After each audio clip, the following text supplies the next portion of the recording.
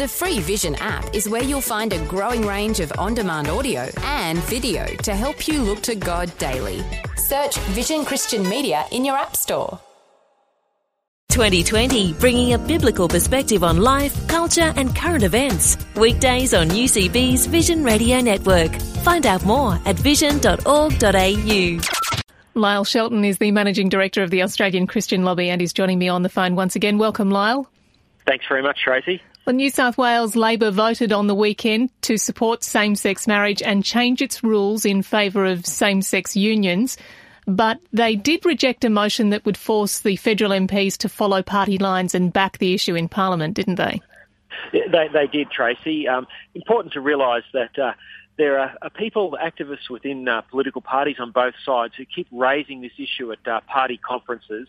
And this was a state conference of New South Wales Labor at the weekend where same-sex marriage, even though it's not a state issue anymore, the High Court has said it cannot be dealt with by state government, so almost a bit irrelevant, but nonetheless activists trying to keep this in the media spotlight. So they, symbolic motion to back same-sex marriage, but the important thing that failed was an attempt to try and pressure the party into forcing their federal MPs into a binding vote if this ever came back to the federal parliament. Now, it's really important that was defeated because there's many good people in the Labor Party federally who will not vote for same-sex marriage, and it would have been terrible if they had been, or if this pressure continued to mount to force them into a binding vote. So it's good that there's obviously people in Labor pushing back on this very aggressive agenda. That's right. I mean, they need to be able to have a conscience vote should that ever come up, so that's very important. Absolutely. This is an issue about the rights, the social justice rights of children. If we change the legal definition of marriage, we abolish the idea in our culture that a child, wherever possible, has the right to be raised by its mother and a father. That's one of many things that's at stake in this, and it would be wrong to force politicians into a vote on that.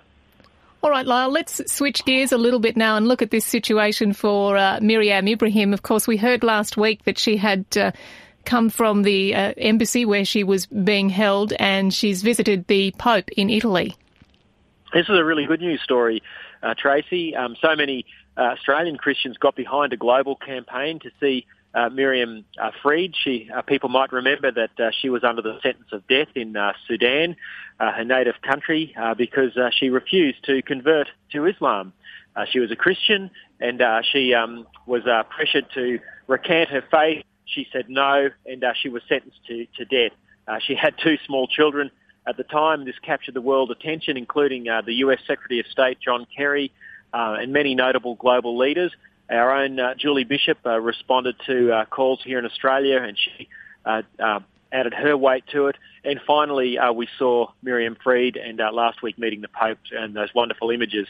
So a good news story, and we need to continue to shine a light on these horrible apostasy laws that exist in many Muslim nations where there just isn't freedom of religion.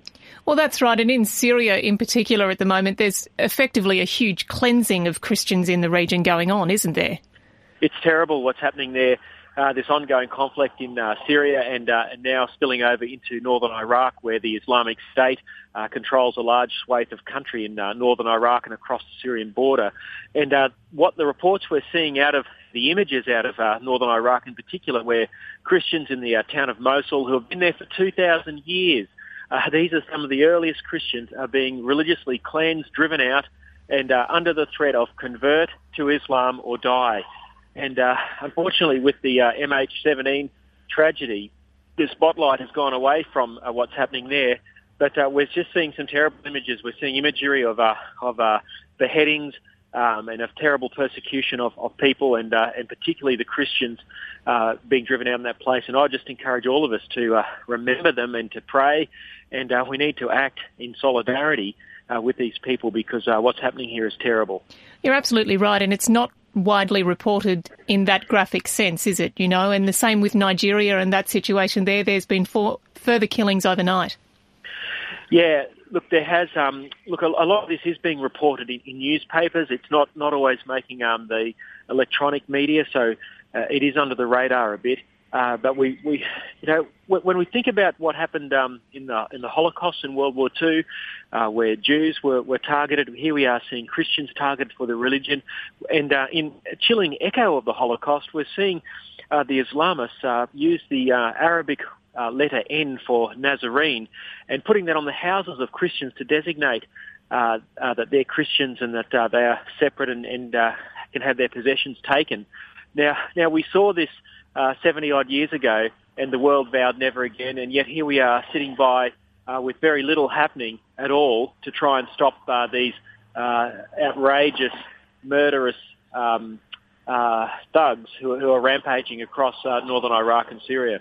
That's right, and I think you rightly point out there it was decades ago, but it seems like we have a very short memory and we tend to bury these kind of issues well at the back of the paper and just avoid the terminology of Christians being pushed out, because that is in effect what's happening, and it's devastating to people in the region.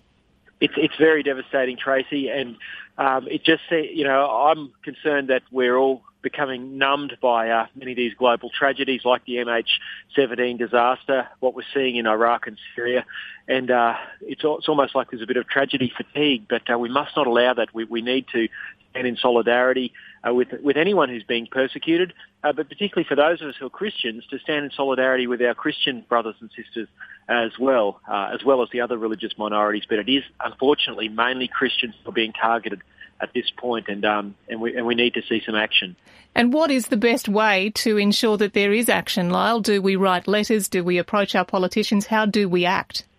Yeah, we've been trying to, at ACL, highlight this in the media. That's hard work at the moment, given everything else that's going on. But I would encourage people even just to simply email your local member of parliament. They're very responsive to these sort of things. Many MPs have got ethnic communities from the Middle East in their electorate, so there is some awareness. But I think we just need to raise the awareness with our local members of parliament and community leaders. Send them an email, ring their office, perhaps send them a link to one of the media reports in the mainstream media that talk about the persecution of Christians, particularly in the town of Mosul. A quick Google search will provide some links, and ask your local MP to ask the Australian government to highlight the plight of these people. That's Lyle Shelton, the Managing Director of the Australian Christian Lobby. Lyle, thanks again for your time on the phone today. Yeah, thanks a lot for having us, Tracy. Like what you've just heard? There's more great podcasts, or you can listen to us live at vision.org.au. And remember, Vision is listener supported. Your donation of any amount will help us continue connecting faith to life. Learn more or donate today at vision.org.au.